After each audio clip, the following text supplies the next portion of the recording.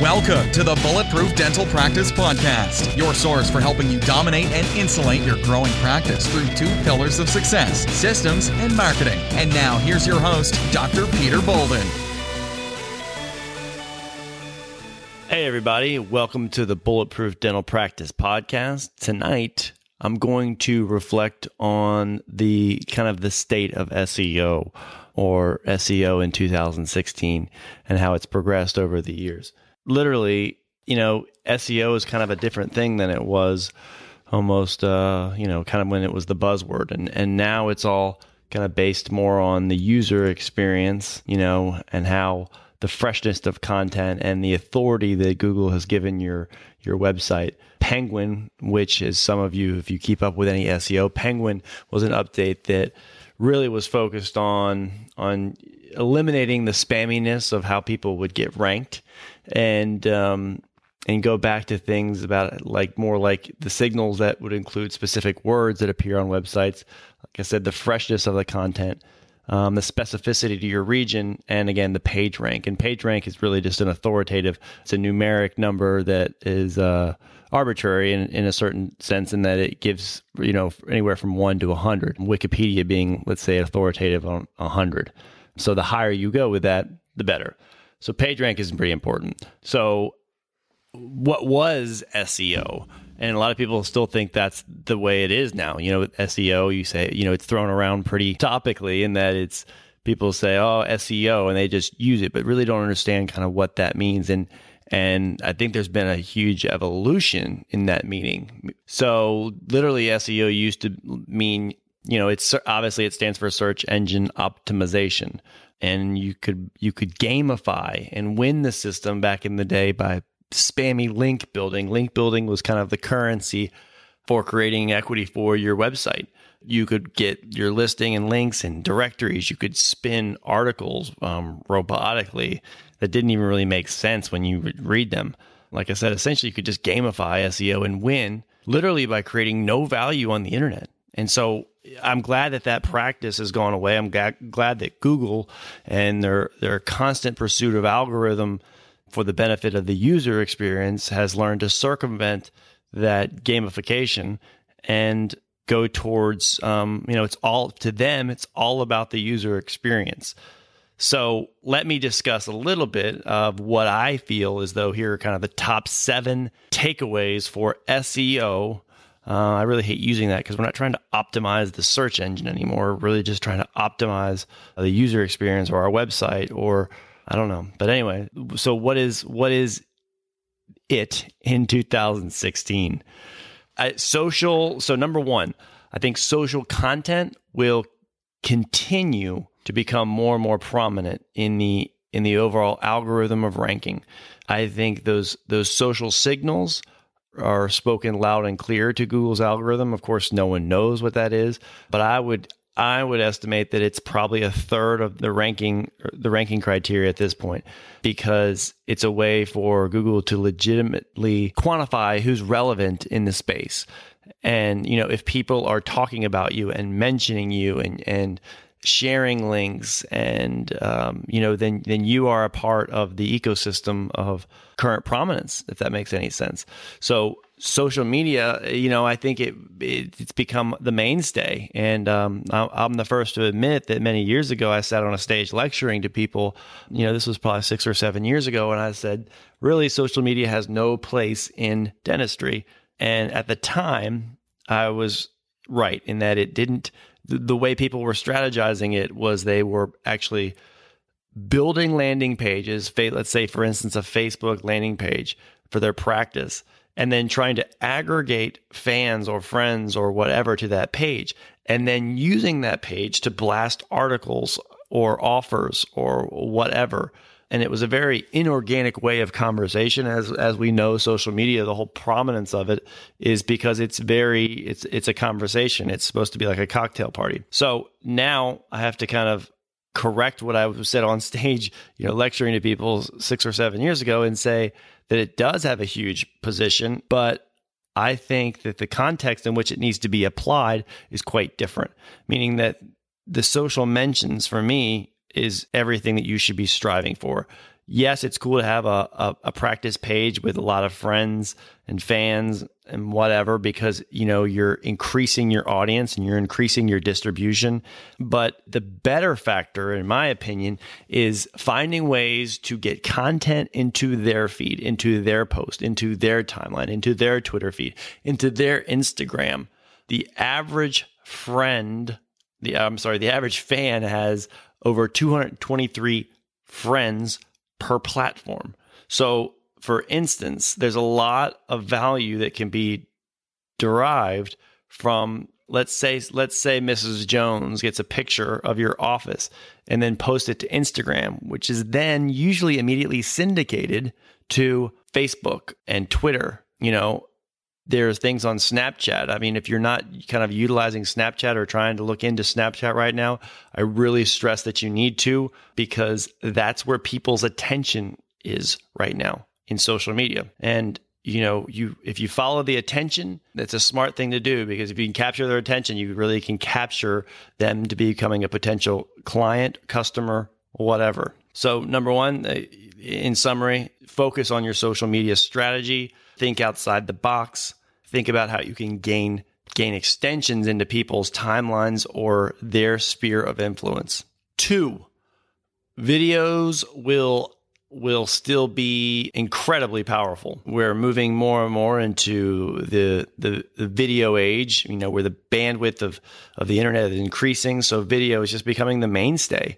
Everything that we do kind of is video. Like I said, I just referring back to Snapchat, like I mentioned in number 1, it essentially is a video where everyone is the star of their own show and an actor, and people get captivated by videos of strangers even. It's kind of the wildest phenomenon that we're in society right now. I digress a little bit, but really focus on your video strategy. If you're not continually and consistently looking at creating video content, then I encourage you to rethink that, because video really, really helps. Through video, people can see you talking. They can see you describing a procedure. They can see your office. They can see a lot of intangibles that are nice when they're sitting in their living room kind of searching for a dentist. So I really encourage you to put as much videos, and don't worry so much about the production aspect of the video. I know a couple of dentists actually on the West Coast who film tremendously with their iPhone, and they just post it, and they post it kind of raw. They don't have a lot of post-production and post-editing and such like that. They're just posting videos when they think of a topic, and they're logically just inserting it into or embedding it into areas of their website, which is awesome, and it's actually gaining a ton of traction. And then they're taking that video and getting a tremendous amount of play from that internally, and then they're actually using that video in their social channels and then cutting it up and putting it into Snapchat stories and Instagram stories and inserting it into blog posts. So you get a duplicity effect when you create the video. You can really distribute it through many of your aggregate channels.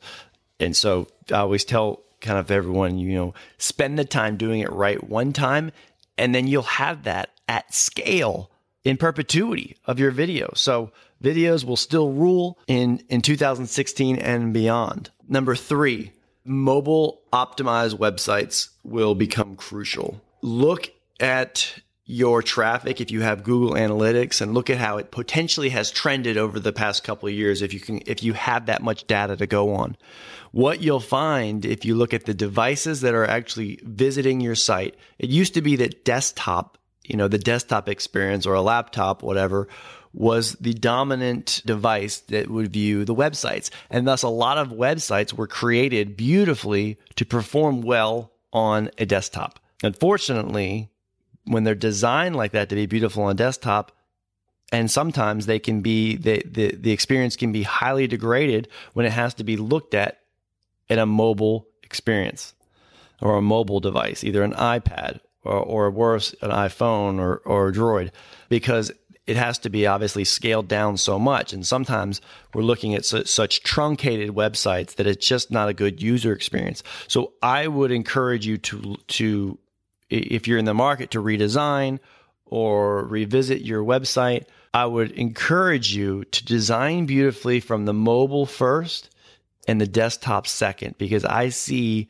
that, for me personally, I see in my analytics that now the mobile traffic has eclipsed the desktop traffic. So I get more mobile visits than I do desktop. And just a couple years ago, I was probably only getting 25-30% of my traffic from mobile. So now it's close to 60. I see that trend increasing as phones get more and more powerful, more and more capable, more and more smart, quote unquote.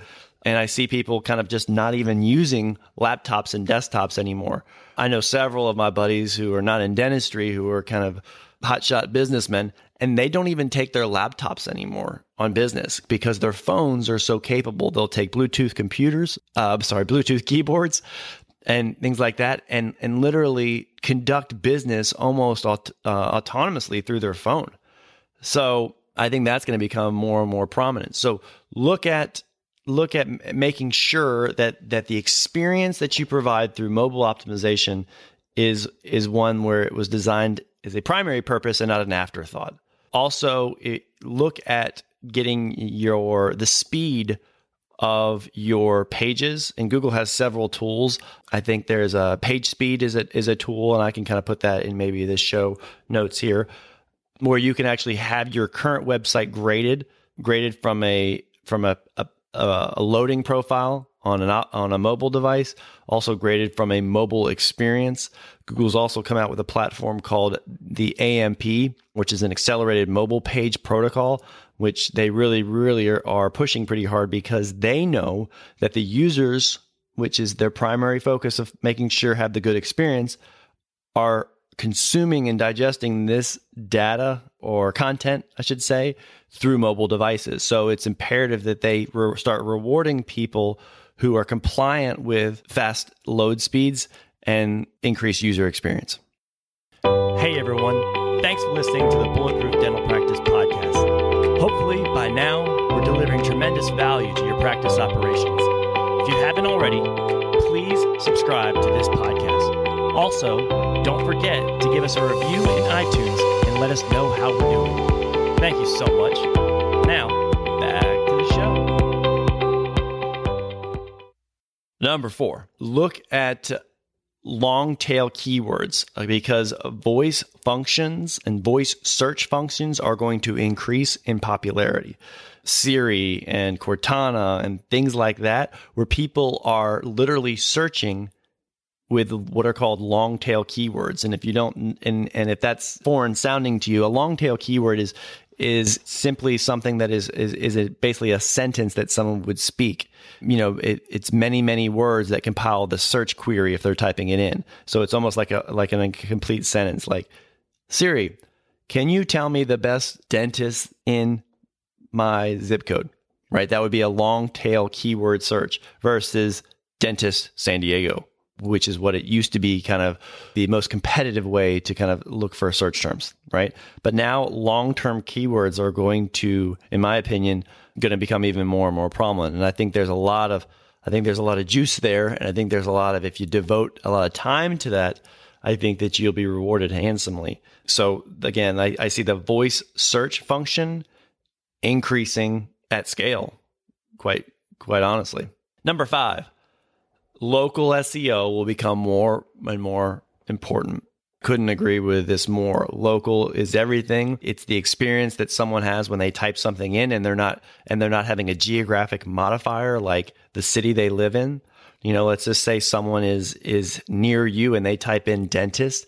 The local SEO will take over and help rank you for that. Used to be that, like I said, there's the geographic modifiers that you look in before the local was there, where I used to look at how I would rank in certain terms based on the city that I was trying to rank in, right? So, Invisalign, Atlanta, or whatever it may be. But now Google has gotten smarter than that and actually knows what the user is trying to do. So local SEO is even more, is an independent animal of that of just regular SEO, right? So it has its own ways that you can rank. And it used to be things like citations.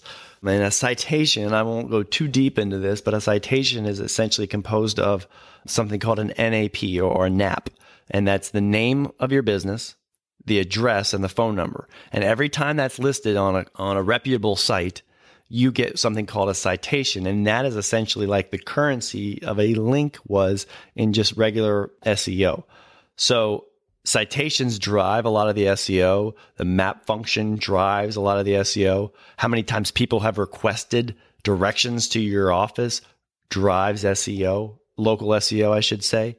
Complete profiles on your Google business page, your small business page helps drive local SEO. Reviews help drive SEO on sites like Google and Yelp and all sorts of stuff. All these things go into the ranking factors that then become the local SEO pack. And now, as you do a search term, usually they're doing just 3. The top 3 are getting put on the map.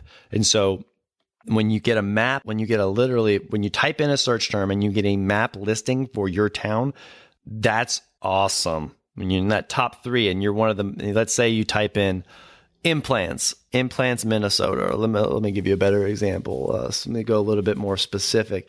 So let's say kind of implants, Charleston, South Carolina. Okay. You type that in, and then all of a sudden, because Google has deemed you to be authoritative in the implants and in Charleston, now you get rewarded with a map listing, which is, I think, the best place to be on that search returned page.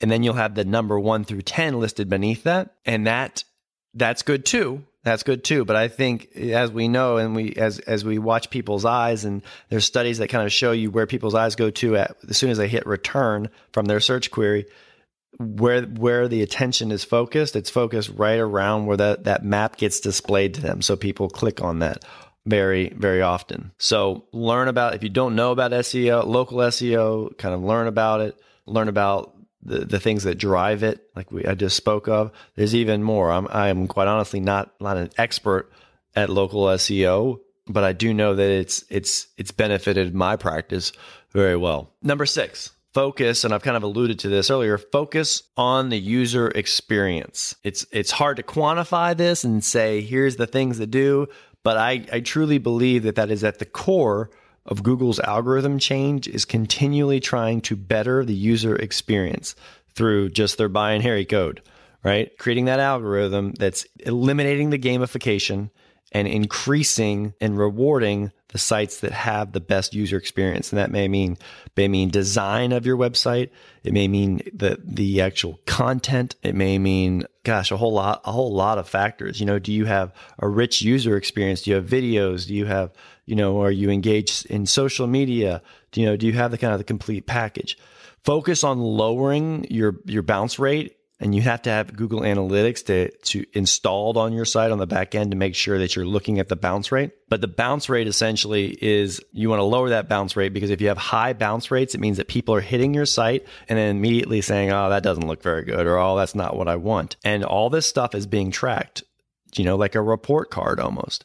So that metric then goes into your report card. And then after a while, Google starts saying, hey, let's not show this person's website anymore as someone types in blankety blank term.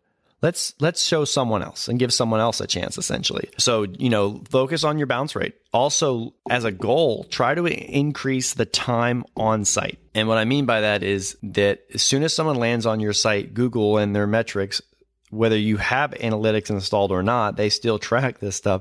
A clock starts, a stopwatch starts once someone lands on your site, and they're literally watching every user and counting how many seconds, how many minutes, how much time is spent on your site per user, per unique visitor. And obviously, increasing the time on site means that you have a ton of content that is keeping people there, keeping it sticky. And so that, to me, I think is that's the metric that I focus on a ton, because it's my intuition that Google is tracking that pretty heavily in their algorithm, because that's a good metric of how good of a quality site. If I have, let's just say, if website A has an average time on site of 4 or 5 minutes, and website B has a 30-second and a high bounce rate. Well, which one do you think is going to, over time, win that competition? Yeah, website A. So there's ways to kind of increase the time on site. Going back to the tip number 2, which was videos, if embedding videos in your page, that's a good way to internally keep someone on that page, increase that time on site.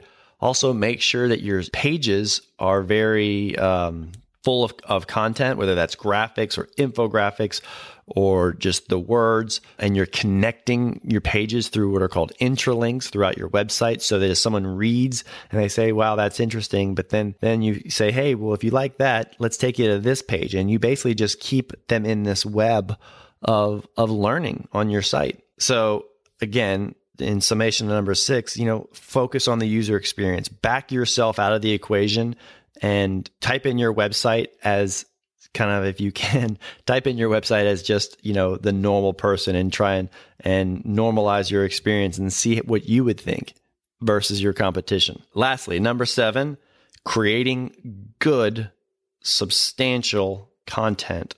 And you've probably heard the phrase, if you've ever been to any kind of SEO or dental SEO, that content is king. And I've heard that as long as I can remember, literally 10 years.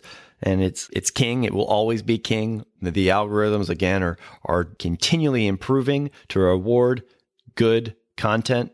I've seen a trend in where it used to be that you could rank pretty well with 300 or 400 words in your webpage. Now, I think the best result happens from 1,500 words and beyond, plus having some video in there, some social sharing, a lot of intralinks, even links to other authoritative sites, whether it's Wikipedia, the ADA, whatever it is, because you're sharing the love, and Google is saying, wow, that's a good site. They're not just trying to trap all traffic, right? They're contributing to the ecosystem of the entire internet. I would really encourage you to go very deep with your knowledge of your site, and then go wide, meaning go deep with your content pages. If you're talking about composites, go deep, put in pictures, and make sure you're tagging those pictures right with the alt keywords so that they show up in Google Images. Make sure that you're, like I said, including the video. Make sure you're talking a lot about, going deep with your knowledge of that, talking about things like, for instance, if it's a composite, talking about bond strengths, talking about the materials that you use, talking about the experiences that you've had. Just go deep with that. Maybe even putting in some testimonials of people who have had, composites replaced by you, for example. Go deep with the creation of that page before you try and go wide by saying, oh, I have 300 pages on my website and they all suck.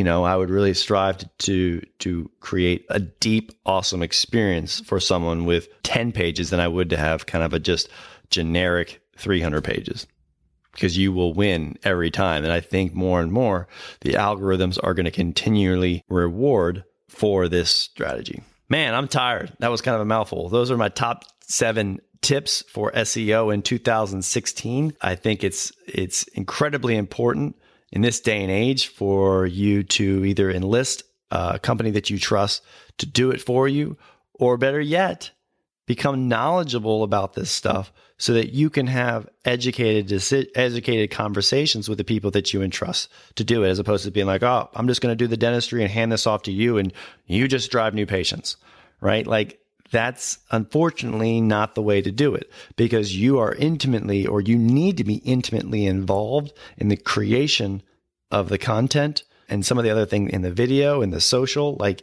you really can't outsource these things very well. If anything, I think at best, it's a collaborative experience with someone that you would hire. But, this isn't daunting. Like, you can do this. You can do all this stuff. And I understand that it takes time, but it's something that, like I said, I encourage everyone to do, because this is going to be the new norm, and this is going to be the way the rule of the game is played. And if you don't do it, you're simply going to be left behind. It's just that simple. So now, granted, I need to make the caveat to that. You'll be left behind. If you're an established practice and you're getting a ton of word of mouth, then you've probably won. And if you're good, and if you're a smaller practice and you want to stay a small practice, then you've probably won that, and you're going to be okay. But in general, dentists looking for growth need to consider this, what I've just indicated. That's it. Hope you have a great night and a great day. We'll see you next time.